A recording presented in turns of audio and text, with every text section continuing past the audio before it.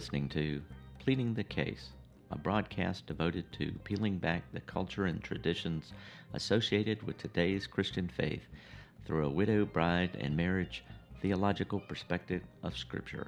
Welcome. My name is Andy Mendonza, and I will be your host.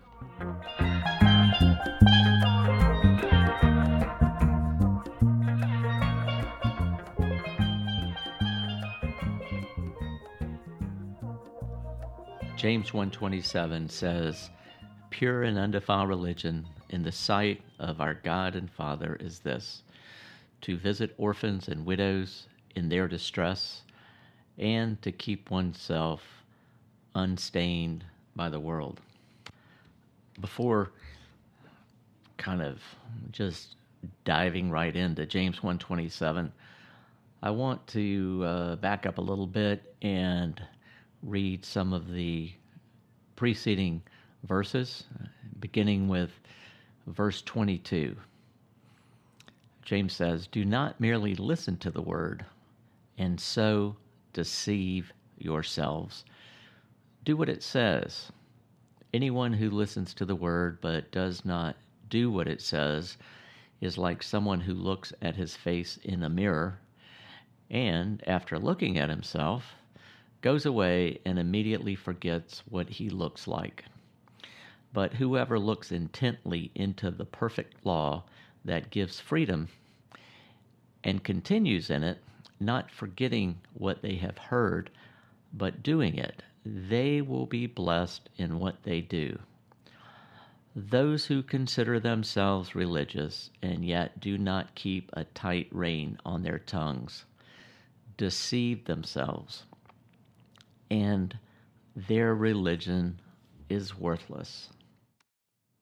Please forgive me for repeating myself, because I have talked about James 1:27 in previous episodes, especially the first episode, the church like Eve, and then it also has come up in other episodes in the series that I did on the church as last Eve, proving that Jesus came to redeem a bride. But now I really want to do an in-depth study of James 1:27, and I hope you will bear with me. This is a passage that I have literally been studying since the fall of 1986. Which it's hard to imagine studying one single passage of Scripture for such a long time. And a passage in a book, James, that Martin Luther originally thought shouldn't be included as one of the canons in the Bible. And yet here we have this one little passage. I mean, the book of James in its entirety is a really profound book. But this one passage is just a couple of lines. And yet what is in this one little passage is the entirety of Scripture, reaching all the way back to Adam and Eve's sin and the fall, and our condition, our spiritual condition, once Adam and Eve are removed from the garden, going all the way through to Jesus coming, offering up his life, and again, continuing on to the very end of Revelation and the marriage of the Lamb, the wedding feast in the new heaven and earth, in the new Jerusalem, in paradise, in a garden-like setting. The new Garden of Eden, if you will. At the time that I came across this passage, it was in the context of seeking God for the need to start a ministry with widows. And in my particular case, I was working for another ministry in an inner city neighborhood in Chattanooga, Tennessee, and needs of older low-income widows started coming to me And I was able to respond to some of those needs. But notice this pattern that more and more widows were coming to me with needs that had very similar circumstances as far as living in inner city and urban neighborhoods, having very, very meager incomes, and no one that would provide any kind of help that they needed in the areas of home repair.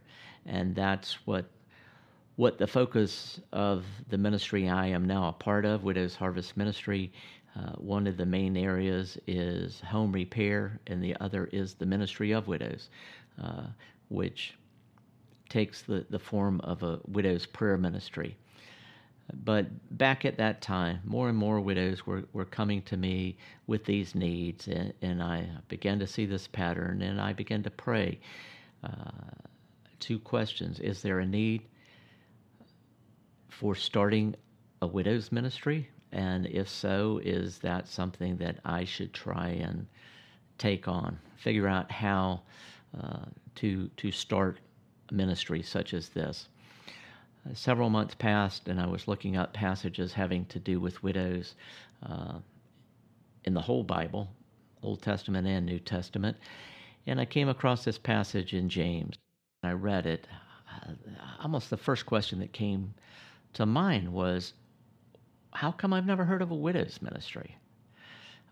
Either in a church, and certainly not on a citywide basis, because this passage spells it out so plainly, not just the care of widows, but also the fatherless. But at that particular moment in time in my life, and what I believed God was trying to show me, the direction he was trying to lead me in, the focus was for widows in this passage. So eventually, and that eventually was about 9 months later, I resigned from my position with the ministry I had been with in order to start this brand new widows ministry in Chattanooga, Tennessee. And that conviction that I first had when I read this passage in the context of trying to seek God for the need to start a widows ministry, when I read it in the fall of 1986, that same conviction still today, 31 years later, remains with me. Only I've also spent a lot of time picking this passage apart, breaking it down almost word by word and line by line in order to understand it in the context of Scripture in its entirety. And also through that process, realizing how profound this one little teeny tiny passage really is. It really, I talk about widow bride marriage theology, and this one passage is a complete picture of widow bride marriage theology. And if you remember, if you listened to another episode where I talked about this, that widow bride marriage theology is really the same idea, the same thing as deliverance, redemption, and restoration theology, that when God promised to send a Savior, a Messiah, a husband, a bridegroom, that's what he sent him to do, to deliver us, redeem us, and ultimately to restore us with him for all eternity. And that's what widow bride marriage theology is also describing. It's describing our condition, who we become when we accept Jesus' proposal of marriage, and once we are fully married to him, when the wedding the marriage of the Lamb takes place, we will be fully restored with him for eternity. And it's all there in James 1:27. The first thing I noticed in James 1:27 that I couldn't really reconcile in my mind, that I just didn't understand, was the word religion. I knew, what preceded it, pure and undefiled religion before our Father. I knew pure and undefiled was talking about Jesus. I never had any doubt in my mind that that was meant to describe caring for the widows and the fatherless as being Christ-like. I mean, there was no disputing that in my mind. I mean, I didn't have any real proof of that, but I don't know anything else in this world that's pure and undefiled, that Jesus is the only one who has come into this world, born without sin, in order to be the unblemished sacrifice to atone for our sin, to take away our shame, the shame that was brought into the world by Adam and Eve when they sinned. But this word religion, I hadn't been a Christian for too long, just a couple of years, and the word religion or being religious was a very negative concept to me after accepting Jesus, that we can't be saved by religion alone. After being in this ministry for a couple of years, I looked it up in Strong's Concordance and found out that this what this word religion is more accurately conveying is worship. It's talking about worship, pure and undefiled worship before our Father is to visit the widows and the fatherless in their distress. Worship. Well, that just opened a whole can of worms for me, because I didn't understand worship in that context. The only way I really understood worship up to that point and defined it was by a worship service. What we do, especially on a Sunday morning when we come together at the noon hour or whatever time, what your service that you go to takes place, we come together for a worship service. And during that worship service, there are very set things that we do. We take up an offering, there's prayer, there's singing, there's scripture reading, there might be a time of giving thanks, and there most certainly will be a sermon. And whenever the word worship came up, that's where my mind went. If I saw an advertisement for a worship conference, I knew, and I still know, it is going to be about a worship service and how we can improve on our worship services, how we can make them more relevant. But worship services they're sacred cows for us. There are specific things that we believe have to take place during that time. And we believe those are all scripturally prescribed. And we may not feel guilty about anything else in our walk, but we will feel guilty if we miss worship or what we consider to be a worship service. But for me, just reading this verse, it's saying pure and undefiled worship is to visit the widows and fatherless in their distress, which to me says both we and me, I have to go to them. Because unless all the widows and the fatherless in their distress show up on a Sunday morning for the worship service, this passage is saying we have to go to them. We have to come outside the camp, outside the city gate, bearing Christ's reproach. For here we do not have an enduring city, but we are looking to the city that is to come, the New Jerusalem, in the new heaven and earth. I just could not get my mind around this. I had no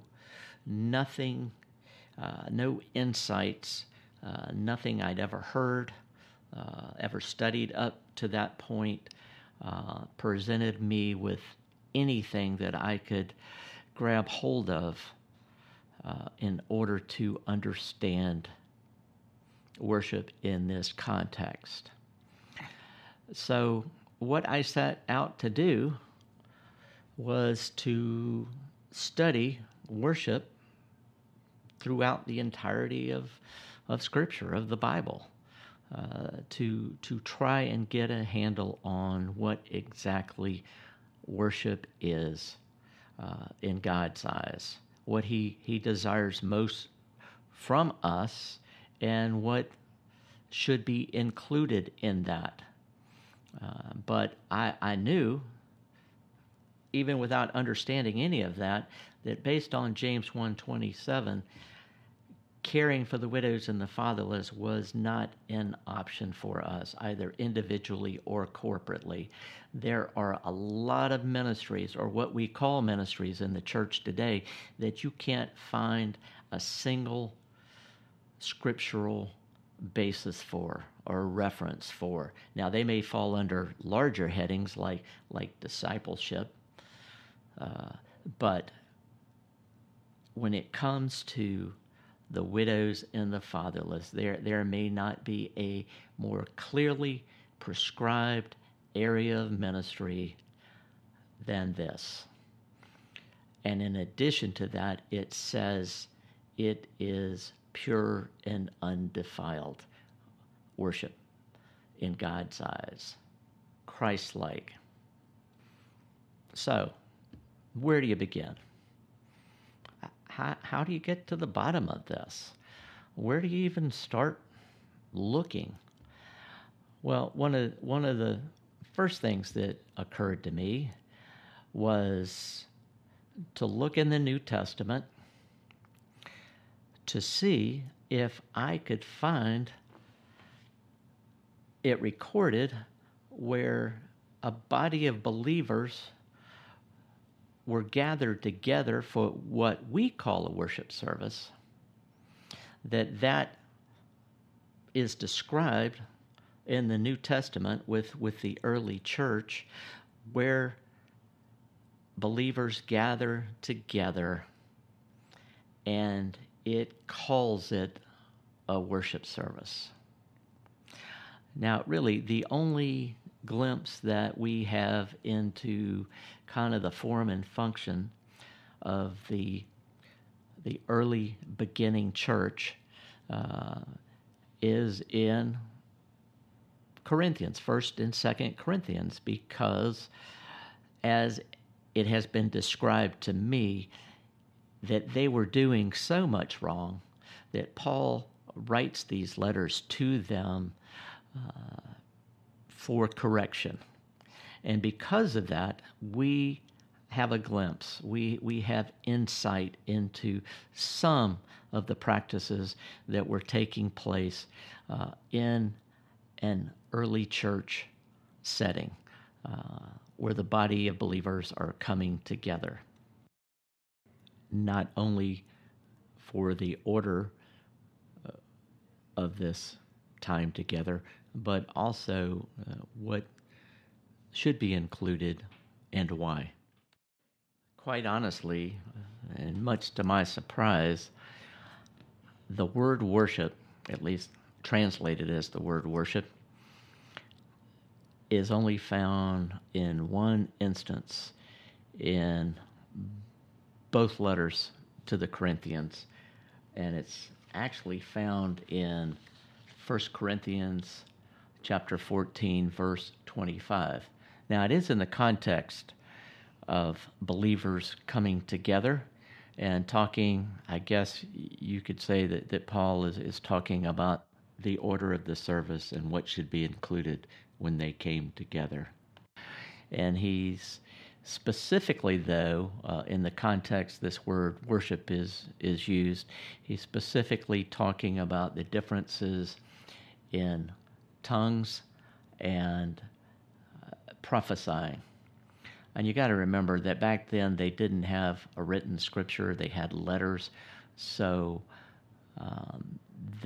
when they would come together and teach and have services, it was really coming from personal testimony and not the written word. But prophecy was truth, speaking truth about Jesus, about who he was and who he remains, what he has done for us, and who we are in him. Beginning with verse 23, it says, "So if the whole church comes together and everyone speaks in tongues, and inquirers or unbelievers come in, will they not say that you are out of your mind? But if an unbeliever or an inquirer comes in while everyone is prophesying, they are convicted of sin and are brought under judgment by all." And finally, verse 25, "As the secrets of their hearts are laid bare, so they will fall down and worship God, exclaiming, 'God is really among you.'" And this is probably the most common word, Greek word that's been translated as the word worship, and it's proskuneo, and it's where we get the word prostrate from, to lie flat on your face in reverence. But the root word, the word that this word for worship has been derived from, is the meaning of it is like a dog licking his master's hand. So in this instance, where it's talking about worship and in the context of what we would now define or describe as a worship service, even though that's not what is used in Scripture to describe this coming together. This word for worship, there's actually 5 verbs that are all translated as worship, or some tense of the word worship, and 3 nouns that are likewise translated as the word worship. But here, this word for worship, it's talking about the point of salvation, the moment of salvation, the surrender of our lives. I mean, this idea of falling on our faces before the God of all creation, surrendering our lives, submitting our lives to him, inviting him into our lives, accepting Jesus' proposal of marriage, becoming his betrothed, becoming part of God's family, being adopted into his family, and becoming co-heirs with Christ.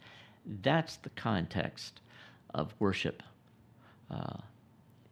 in this instance in 1 Corinthians. But you cannot find any instance that's describing what we do on a Sunday morning, or in coming together at different times to do the types of things we do on a Sunday morning, that it specifically calls that a worship service.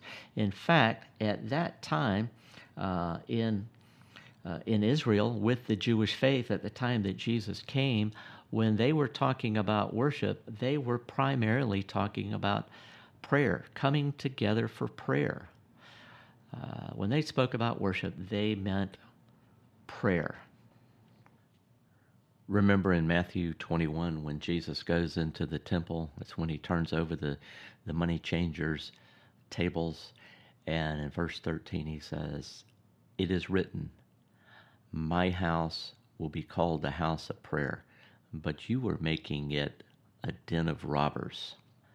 He says his Father's house will be called a house of prayer because that's what they considered to be worship. He doesn't say, my Father's house will be called a house of worship. But today, our churches, that's what they're known to be, houses of worship, based on a worship service, that we define worship based on really a practice definition and not a written definition. It's based on a worship service and what we do in a worship service, what the components of a worship service are. So now what was I supposed to do? I thought surely I could find the word worship or some tense of the word worship, worshipped or worshiping, having worshiped, somewhere in the New Testament that was specifically describing coming together as a worship service. And looking back at James 1:27, I became even more struck by what James is saying here. Pure and undefiled worship. It's visiting the widows and the fatherless in their distress, because there is no place else in the New Testament that this language, pure and undefiled, is used to characterize or describe any action that we are called to take. And not only is it calling this action of visiting widows and the fatherless in their distress, he is saying it's worship, pure and undefiled worship. Now, for me, that is so profound and yet has become so invisible. It's not seen as, well, we might recognize that, oh yeah, sure, Scripture says a pure and undefiled religion is taking care of the widows and the fatherless, and that's all that's said. In fact, that's not only all that's said, but that's all that generally ever gets done about this. It doesn't go any deeper. Nothing more is really searched out to try and understand why why God, according to James, considers caring for the widows and the fatherless to be pure and undefiled worship. My search for trying to understand worship based on the entirety of Scripture didn't stop there. In fact, I would have to say that it continues on even up to this very moment when I am talking about this in this podcast. But I do want to share my definition, what I think hopefully describes worship more accurately, at least according to Scripture. I've looked up online definitions of worship in I guess every leading Christian leader in modern times have all written out their own definition of worship. And quite frankly, for me, reading them, there's a lot of ambiguity in them. But this is what I've come up with, and it's not perfect. I think it would be impossible to write a perfect definition of what worship really is, because it takes in everything about our lives in heaven and on earth. It is the big picture of our faith.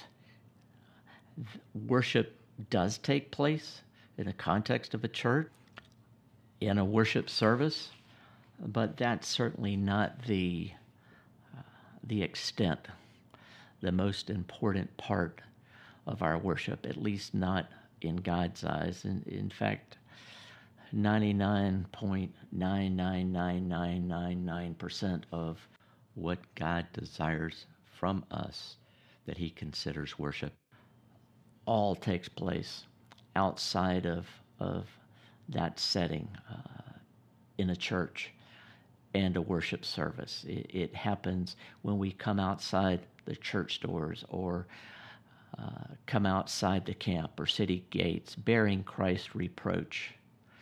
But this is my definition. Worship is everything that we say and do, everywhere and at all times, in the denial of self, as offerings through our sacrifices / deeds / works that we do unto the Lord, that fulfills what it means to love the Lord our God with our hearts, minds, and souls, and to love our neighbors as ourselves, especially that which we do outside the camp as we bear Christ's reproach. This may sound kind of strange that I have words like works and deeds and sacrifices, and most of us have kind of been taught that, sacrifice has no place in the Christian faith today. Sacrifice, the idea of sacrifice and sacrifices all disappeared with Jesus when he offered up his life as a one-time sacrifice to atone for our sins for all times, for those who accept him. But that was a blood sacrifice.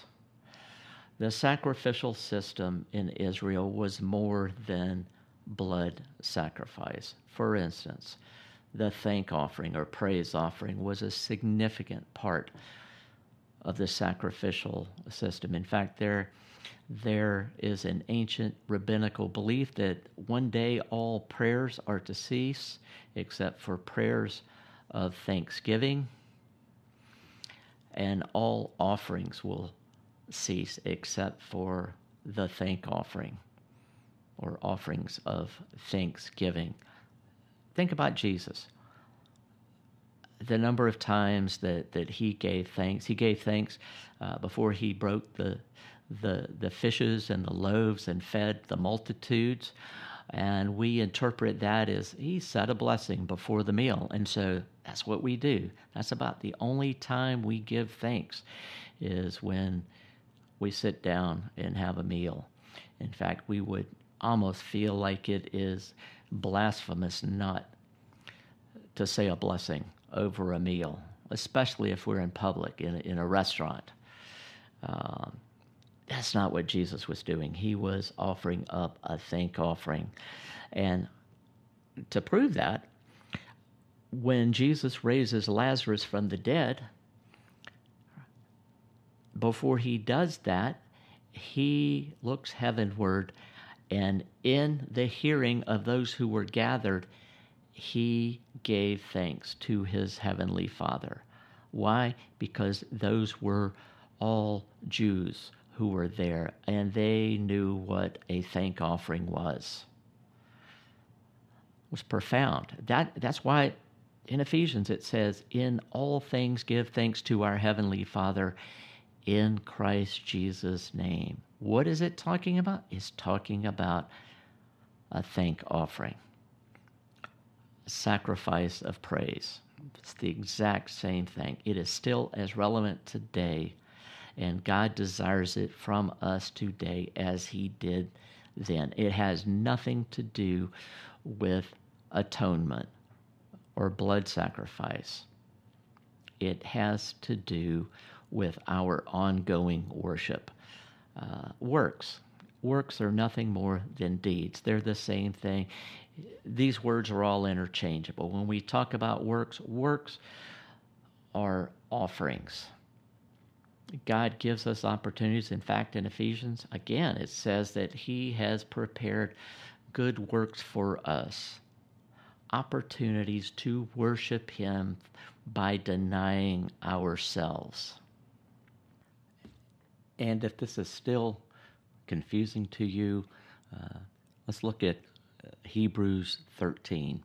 Remember, I said earlier that the book of Hebrews is really Christianity 101 for those early Jewish converts, explaining Jesus based on the history of Israel, and how everything was pointing to Jesus coming, beginning with verse 12. And so Jesus also suffered outside the city gate to make the people holy through his own blood. Let us then go to him outside the camp, bearing the disgrace he bore. For here we do not have an enduring city, but we are looking for the city that is to come. Through him, through Jesus, therefore, let us continually offer to God a sacrifice of praise, the fruit of lips that openly profess his name, and do not forget to do good works, and to share with others, for with such sacrifices God is pleased. If you think that sacrifice is no longer desired by God, well, this is the proof that it is. Both of these, the sacrifice of praise and deed offerings, both of those fulfill. The first one, loving God with our heart, mind, and soul, giving him thanks in all things in Christ Jesus' name, and then deed offerings, fulfilling what it means to love our neighbors as ourselves. And I just want to point out that this word that says, for with such sacrifices God is pleased, it's only used 3 times in the New Testament, and they're all in Hebrews. The first time is in Hebrews 11:5. By faith Enoch was taken from this life so that he did not experience death. He could not be found because God had taken him away. For before he was taken, he was commended as one who pleased God. And in Hebrews 11:6, the very next verse, and without faith it is impossible to please God, because anyone who comes to him must believe that he exists and that he rewards those who earnestly seek him. And then finally we have this verse in Hebrews 13:16, and do not forget to do good and to share with others, for with such sacrifices God is pleased.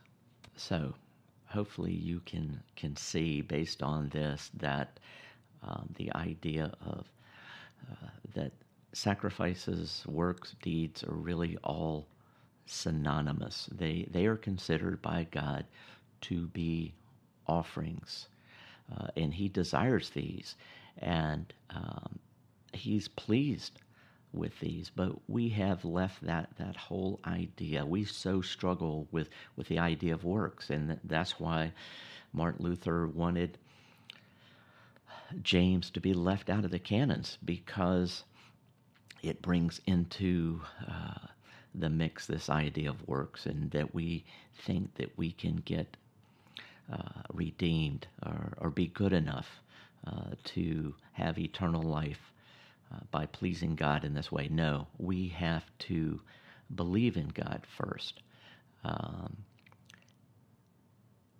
that's the only way we can then please him through our offerings, is we have to have faith in him first. If this, if we could be saved through works, then Adam and Eve would have been able to atone for their sin in this way and reverse what they did. And they would have never had to leave the Garden of Eden. But because we have come to define worship based on a worship service, the only way we really defined the idea of offerings is what we put in a plate that's passed around in a worship service. That's what the idea for us for giving God our offerings is all monetary. And that doesn't require anything from us, especially what it looks like to love our neighbors as ourselves.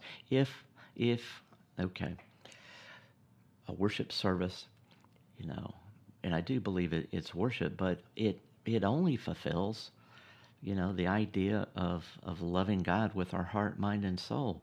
We can't possibly love our neighbors as ourselves by only putting money into an offering plate. And really, if you're having a hard time believing that this is the way that we really define worship as the church today, all you have to do is follow the money trail. Scripture says where your treasure is, that is where your hearts will also be. The single most expensive line item in a church budget is essentially for a worship service. When you add in all the cost for holding a worship service for an hour or two on Sunday morning, when you look at all the related costs for salaries, for property, for furnishings, for in 2014, this is hard to believe, but of those individuals who gave 10% of their income to their churches, and this figure does not count those who gave less than that,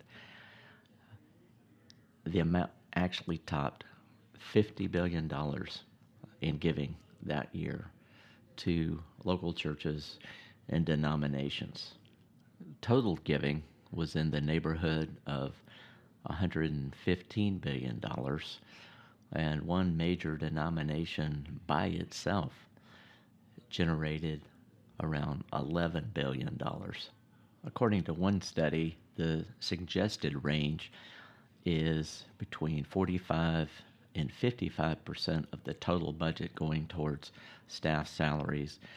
But there are churches that actually spend as high as 65 to 70% of their annual budget on church staff salaries.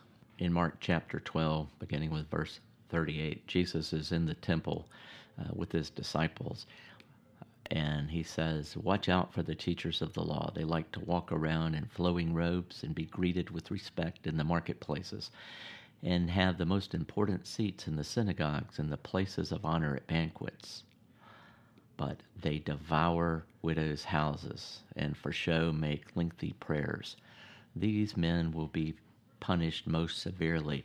And then right after that, Jesus sits down opposite the place where the offerings were put in and was watching the crowd putting their money into the temple treasury. It says, "Many rich people threw in large amounts, but a poor widow came and put in 2 very small copper coins worth only a few cents." Jesus calls to his disciples and says, "Truly I tell you, this poor widow has put more into the treasury than all the others. They all gave out of their wealth, but she, out of her poverty, put in everything, all she had to live on." They were giving out of their surplus of their wealth. When we give out of the surplus of our wealth, we are giving out of the surplus of every other area of our life, because where our treasure is, that's where our heart will be. And the same applies to our churches. And I know this is kind of hard to process, maybe, if you've never thought about worship outside of the context of a worship service. But that's what James 1:27 is telling us. And in fact, two more things I want to say about worship. One of them is in Romans 12:1, when it says, because of God's mercy, we are to be living and holy sacrifices, which is our spiritual service of worship. That doesn't just take place in a worship service. That is encompassing all of life itself. And what does it look like to be a living and holy sacrifice? What is our model for that? Jesus. Jesus is the first living and holy sacrifice. And his life, before he lays down his life for us, that is the picture of what it looks like to be a living and holy sacrifice. And as living and holy sacrifices, all of that in the greater description of that is spiritual service of worship, not spiritual worship services. They are the polar opposite of that. But what is the biblical precedent for worship? What can we look back to in order to understand what God originally intended from us as worship?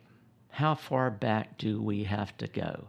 Do we just go back as far as Moses and the tabernacle and the Ark of the Covenant, and God giving instructions to establish a system of worship of faith? Or do we have to go even further?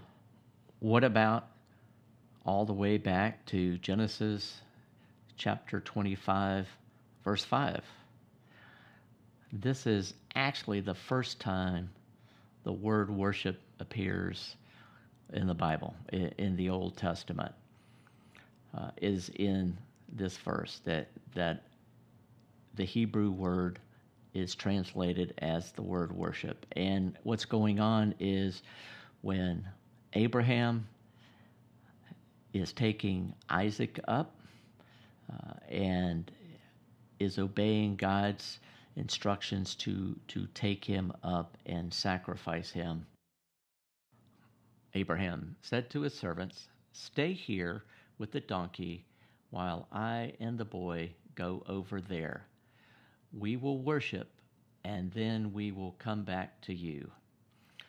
The Hebrew word that's translated as the word worship in this case has essentially the same basic meaning as the New Testament Greek word for worship that we've already discussed, proskuneo, which means to bow down, to fall on our faces, or the idea, the image of a dog licking his master's hand.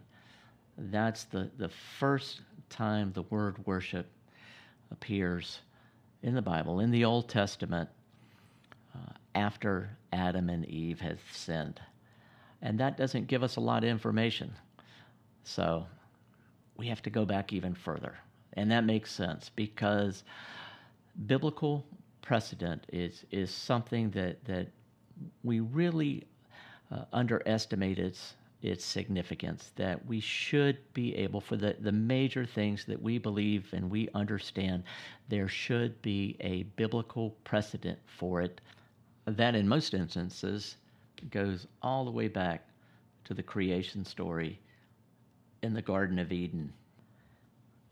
Even though the actual word worship is not used, or the Hebrew word for worship hasn't been translated as worship, And obviously, when you look at when the word worship first appears in the context of Abraham and going up to offer up his son Isaac, it's the difference between a fallen world and a sinless world, which is hard to get our minds around. The fact that in the garden, what God creates is a completely sin-free environment. And when he creates Adam, Adam is sin-free. By virtue of having no sin, he has no self-awareness, which we know does not occur until both he and Eve eat fruit from the tree of knowledge of good and evil. And that's when they realize they're naked and they hide. They're filled with shame, and they try and hide their shame from God. But until that time, Adam, beginning with Adam, he has no self-awareness. Everything is worship. His entire being was created to glorify God, as well as all of creation. His thoughts, his actions. So what God gives as instructions to him is in Genesis 2:15, when God says his purpose for putting Adam into the garden is to dress and to keep it. And the Hebrew word for to dress it is the word abad, which is akin to the Greek New Testament word latruo, both of which mean to serve, but serve in the context of worship. Looking at Romans 12:1, looking back at that which has already been mentioned. Therefore, I urge you, brethren, by the mercies of God, to present your bodies a living and holy sacrifice, acceptable to God, which is your spiritual service of worship. Latruo has been translated in the King James Version as the word service, but in the NIV, it translates the word as worship. That is the same idea. Spiritual service of worship. It's essentially talking about the same thing in Romans 12:1 as God's original instruction to Adam. His stated purpose in the garden is to dress it and to keep it. The word for to keep it in the Hebrew is shamar, and it means basically to hedge about, like with thorns, to guard or protect. What it essentially is saying is Adam was to maintain the order of what was there, to not let anything harmful or deceptive enter in, which is different than guarding someone. Because when you're trying to guard someone, you are trying to keep them from escaping. And that's not the case here. You are trying to protect what is on the inside, to keep anything from coming in and interfering and disrupting the order of it. And I assume that idea of to hedge about is where we get praying for somebody to pray a hedge of thorns around them or a hedge of protection around them. Well, you can trace that back directly to this instruction or purpose, stated purpose for Adam for dressing and keeping the garden. If we jump ahead to James 1:27 and we look at the last part of that, says, and to keep oneself unpolluted by the world. That word, taureo, in the Greek, means to attend to carefully, take care of, to guard. Metaphorically, to keep one in the state in which he is. To observe, to reserve, to undergo something. And there is a figurative meaning for that word that conveys the idea of keeping unmarried. These two words are connected. The etymology of the first word, to keep, in the Hebrew, talking about Adam dressing and keeping the garden, and this word at the end of James 1:27 that says, and to keep oneself unpolluted by the world. But the very curious thing is that in James 1:27, in the original Greek text, the word and is not there. It's been added. And in some translations, the word and is in italics. In some, it's in brackets to denote that it was not in the original text. But in some translations, they don't even bother to do that. And what's happened is that has changed the entire meaning of James 1:27. It makes it this list of, not only is pure and undefiled worship visiting the widows and the fatherless in their distress, but we also have to keep from being polluted by the world. Well, what does that mean? As sinful beings, we cannot come up with an objective list. Any list that we might come up with for what that means to keep from being polluted by the world is very, very subjective. In fact, probably every denomination throughout the history of the Christian faith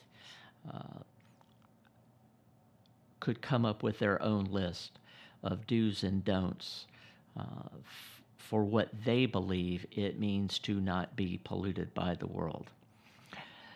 But you have to understand that last line in the context of the first part.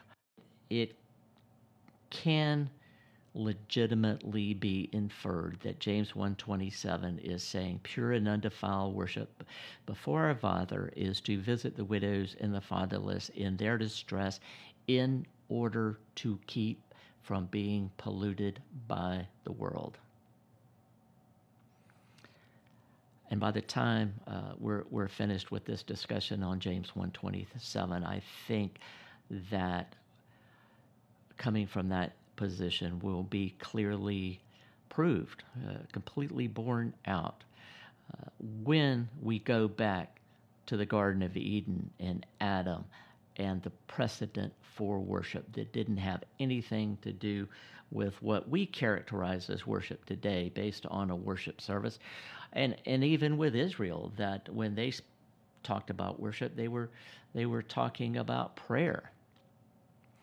And that's part of the problem today and why widows and the fatherless are so invisible, so not a priority for the church today, especially when it comes to older widows. They're almost completely invisible because we don't understand this in the context of worship. James 1:27 is saying, just like God said to Adam when he said to keep it, to preserve the order that God had established the garden to be for his glory and honor. Adam fails. Adam fails. The instruction was given to him. Eve gets it secondhand. Adam allows deception to enter into the garden and to corrupt Eve first, to deceive her, and then she becomes the deceiver of Adam. He succumbs to her deception. But this idea of keep, to preserve the order of in Genesis 2:15, but then also this idea of keep, saying the same thing. It's saying the same thing, but in the context of a fallen world with fallen beings who struggle with self-will, selfishness, self-worship,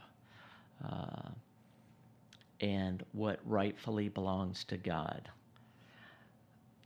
And maybe this will make sense. I read this before at the beginning of this episode in James chapter 1. What precedes James 1:27, and I'm going to read it again and look at a couple of parts of it, and hopefully you'll be able to see what I'm talking about, that James is really giving kind of, it is an instruction, but it is also a warning. What God says as far as Adam's purpose in the garden, to dress it and keep it, he's just stating his purpose. It's really not a warning. I mean, there is one warning, not to eat from the tree of knowledge of good and evil. That's, the instruction that's given to him in the form of a warning. What James is saying here is that as well. It's an instruction to us, but it's being given to us as a warning. Whereas when I read this previously, I started with verse 22, but I'm going to back up all the way to verse 1 to read this, because the word deceived, or a form of the word deceived, is actually appears 3 times in this chapter leading up to this final verse, James 1:27. James, the servant of God and of the Lord Jesus Christ, to the 12 tribes scattered among the nations, greetings. Consider it pure joy, my brothers and sisters, whenever you face trials of many kinds, because you know that the testing of your faith produces perseverance.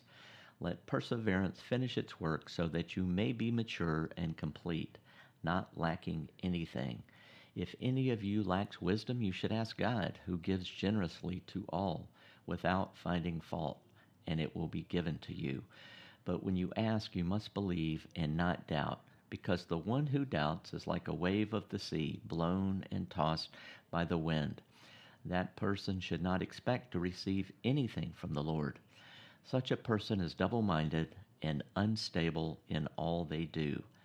Believers in humble circumstances ought to take pride in their high position, but the rich should take pride in their humiliation, since they will pass away like a wildflower. For the sun rises with a scorching heat and withers the plant.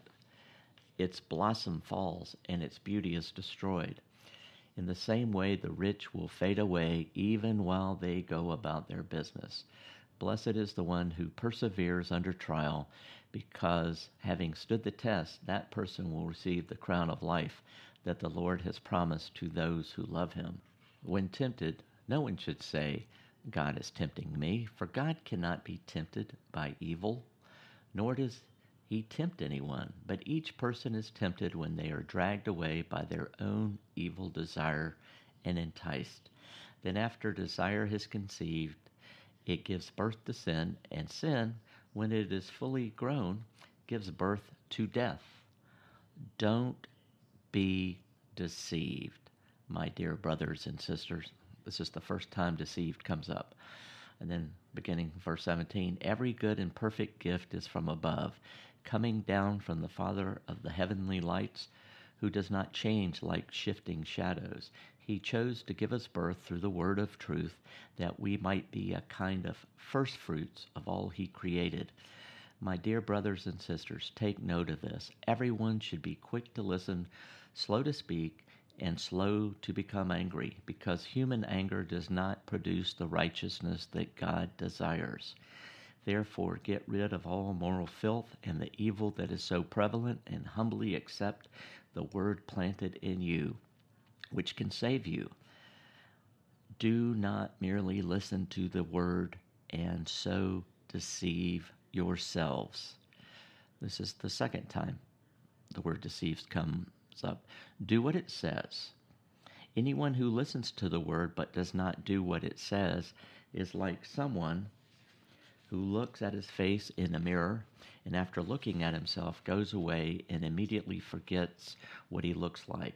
But whoever looks intently into the perfect law that gives freedom and continues in it, not forgetting what they have heard, but doing it, they will be blessed in what they do.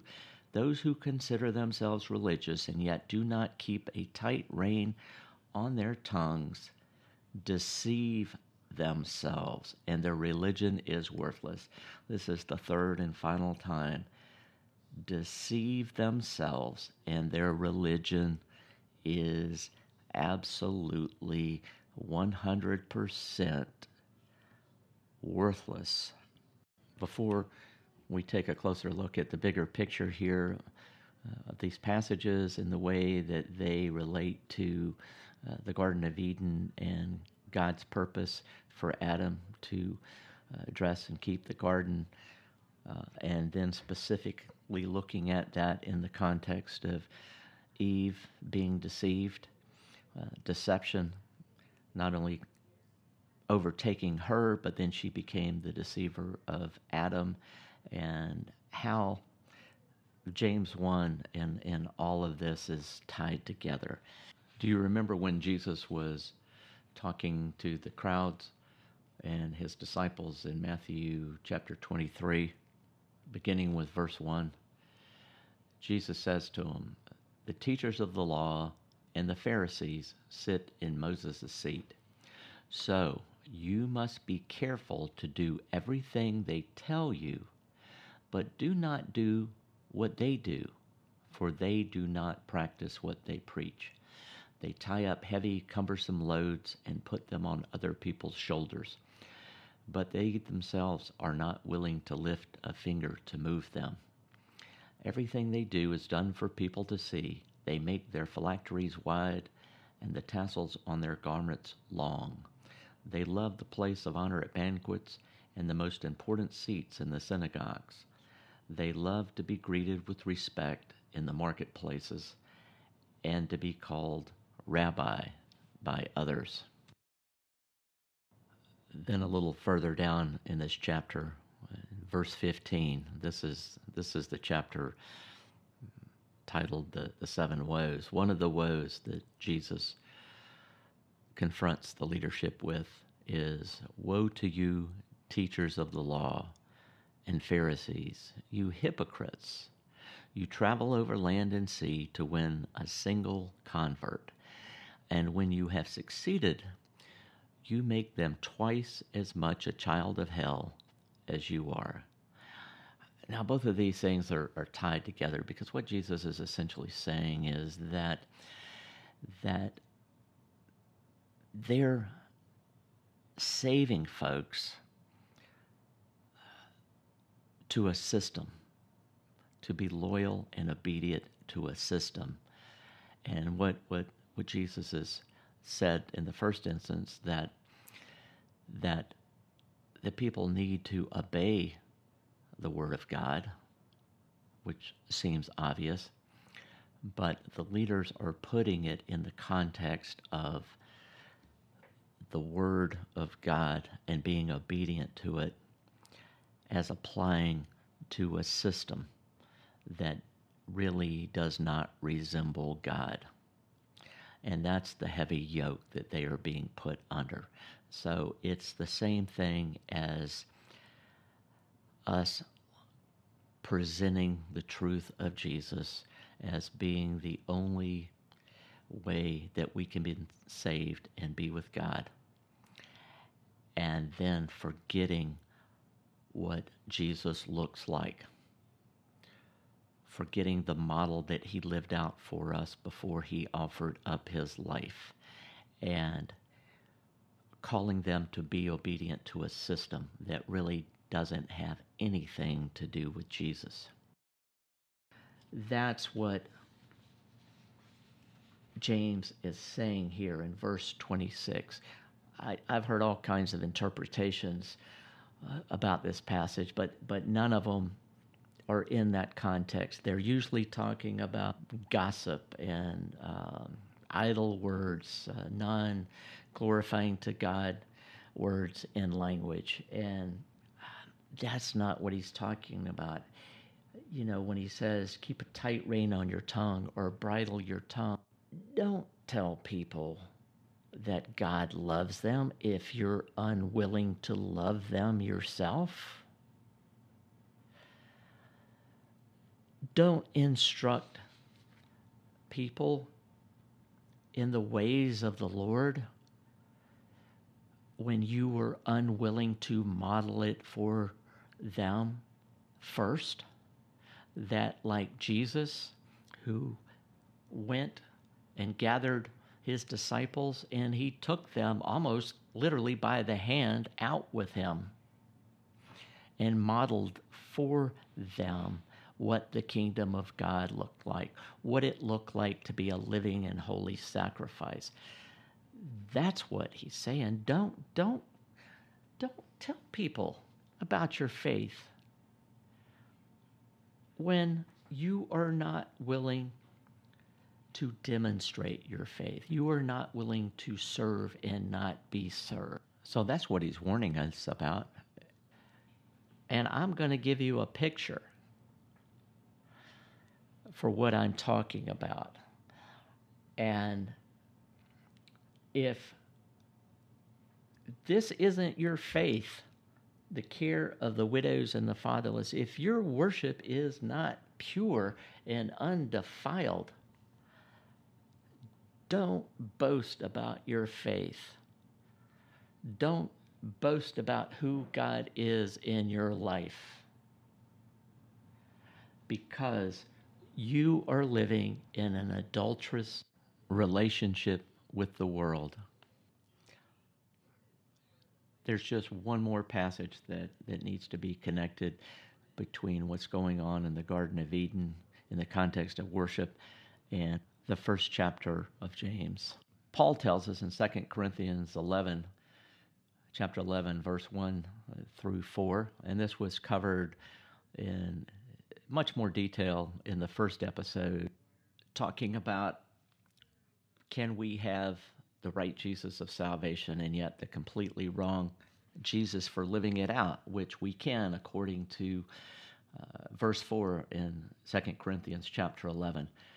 But Paul says in verse 2, I am jealous for you with a godly jealousy. I promised you to one husband, to Christ, so that I might present you as a pure virgin to him. But I am afraid that just as Eve was deceived by the serpent's cunning, your minds may somehow be led astray from your sincere and pure devotion to Christ. We can draw a line from what happens in the Garden of Eden when Eve is first deceived and then she becomes the deceiver of her husband, Adam, to what Paul is saying right here to us as the church, both male and female, that our vulnerability is that of Eve for being deceived. And according to verse 4 in chapter 11 of 2 Corinthians, deception comes upon us. When it comes to us, we accept it easily enough. We can see that just by looking at Eve in the garden when the serpent came, how easily she was deceived and accepted it. And not just her, but Adam. She goes to him with an unbridled tongue, and he accepts it without any resistance. Now we look at James chapter 1. Interestingly, all three words that are translated as deceive or deceived are three different Greek words. And the first one means the idea of being seduced away. And that's what's happening to Eve in the garden. When the serpent is deceiving her, he's seducing her. One translation says beguiling her. Eve was beguiled by the serpent. The next time this comes up in verse 22, the idea of being deceived is false reasoning. Think about it. There, for a moment, in this description of Eve being deceived by the serpent, asking her, what did God say? Oh, that we'll die if we eat from this. And the serpent says, oh, surely you're not going to die. And that begins this process, this reasoning process. And based on false reasoning, she's seduced, she's beguiled, and she eats this forbidden fruit, so to speak. In this last instance, in verse 26, those who consider themselves religious and yet do not keep a tight rein on their tongues deceive themselves, and their religion is worthless. So let's look at these three instances in the context.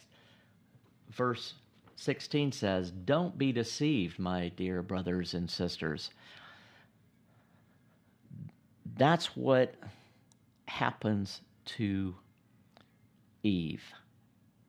She becomes deceived by the serpent. Paul's warning in 2 Corinthians chapter 11 expresses fear that just like Eve was deceived by the serpent, we will also be tempted away from Jesus and who he really is and the lives that we are supposed to live out that were modeled to us by his own life, taking our minds away from the purity and simplicity that we have in him. In the next instance, he says, don't merely listen to the word, do what it says. That if we are just hearers of the word, we deceive ourselves. What James is saying here is really radical and only now applies because of the fall, because of Eve and Adam's deception. What he's saying here now is not only can we be deceived like the serpent deceived Eve, but it says we can deceive ourselves, which is entirely different. We can deceive ourselves, and then we become deceivers of others. Only hearing the word and not doing the word, fulfilling the word, is in itself deception. Again, going back to Matthew 23, verse 3, so be careful to do everything they tell you, but do not do what they do, for they do not practice what they preach. Do not be merely hearers of the word, but doers of the word. Again, woe to you, teachers of the law and Pharisees. This is in verse 15 of chapter 23. You hypocrites, you travel over land and sea to win a single convert, and when you have succeeded, you make them twice as much a child of hell as you are. Why does Jesus tell them this? For the same reason that James is telling us this in chapter 1 about not being just hearers of the word, but doers of the word, being like Jesus. He is our model for living out our faith, not just receiving the message of salvation, but fulfilling that message based on Jesus' own life, and not just presenting to converts obedience to a system that today, particularly today, has really become far more of a business model than something that actually even remotely resembles Jesus. So what James is actually presenting in chapter 1 can be overlaid with the Genesis account of Adam and Eve's deception and the subsequent fall. That's what James is saying to us here, leading up to what, in a fallen world, our focus in Christ as his bride is supposed to look like. James 1:27. And then if we insert into this 2 Corinthians 11, 1 through 4, when Paul says, I have betrothed you to one husband, to Christ Jesus, and I desire that you be pure as a virgin, you remain pure as a virgin, and not be deceived as Eve was by the serpent, and your minds be led astray from your sincere and pure devotion to Christ. James 1:27 is the standard for keeping ourselves from being polluted by the world. It demonstrates that we have not succumbed to deception, which Paul also says in 2 Corinthians 11:4, that we accept easily enough, and that the devil really has no defense against pure and undefiled worship. At least I'm convinced of that. And if you examine the landscape around the world and the invisibility of the care of the widows and the fatherless coming from the church, especially the church in America, we're no threat to the devil, to the principalities and powers above, because our worship has become so impure and defiled that we pose no threat to the devil whatsoever. I want to end this episode on James here, and we'll pick it back up in the next episode, or part 2. There's still so much more to say and so much more to learn about James 1:27, and I will be focusing on the words undefiled and the word visit, or to visit, as in visiting the widows and the fatherless in their distress. But I want to conclude this episode with the unmistakable garden imagery surrounding Jesus' arrest, his death, and his resurrection, and where we are heading to, what we are looking towards, what we are anticipating. When Jesus is arrested, he's arrested in a garden. When he is crucified, John 19, verse 41 says, at the place where Jesus was crucified, there was a garden, and in the garden a new tomb in which no one had ever been laid. So Jesus, in effect, was crucified in a garden, or what had at one time been a garden, but a place of death, of desolation, representing the fall itself. And Jesus is then, after he's given up the ghost and buried. He's buried in a garden tomb. And of course, we know that on the third day after descending into hell and defeating death, he's resurrected.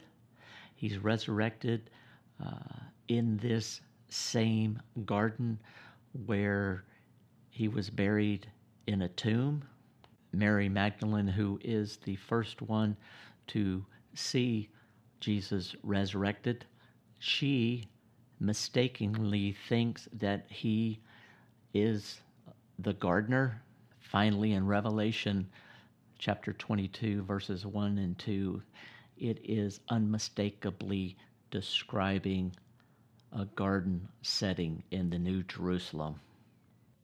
Listen to what it says about the New Jerusalem in Revelation 21, verse 27. Nothing impure will ever enter it, nor will anyone who does what is shameful. Jesus has taken away our shame, or deceitful. There will be no more deceit, but only those whose names are written in the Lamb's book of life. Then the angel showed me the river of the water of life, as clear as crystal, flowing from the throne of God and of the Lamb.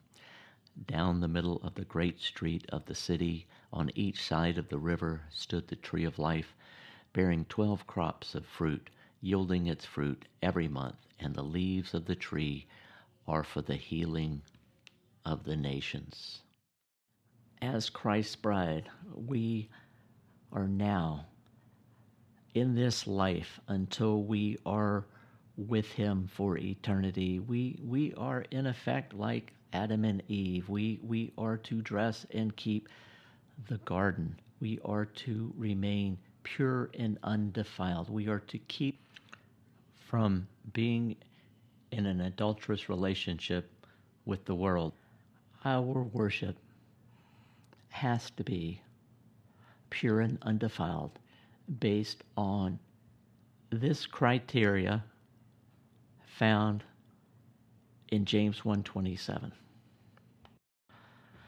But I, like Paul, who I can certainly in no way compare myself to him, yet I do find myself with the same fear that we as the church, Christ's bride, both male and female, have in fact been deceived, just as Eve was, to the point that our worship has become so impure and defiled that a critical mass has been reached by us as the church, and we don't even have the slightest inkling that this is our condition and that we have no one else to blame. We can't point the finger at anyone else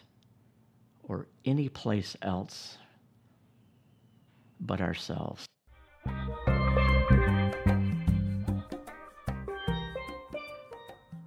You've been listening to Pleading the Case with Andy Mendonca, posing the question, is the church today the pure and undefiled bride that God desires us to be? Or, like Eve, have we been deceived and our minds led astray from our pure and sincere devotion to Christ? And I sincerely welcome your comments. Feel free to leave them on our website, or if you want to send me an email directly, you can send it to andy@widows.org. Until next time.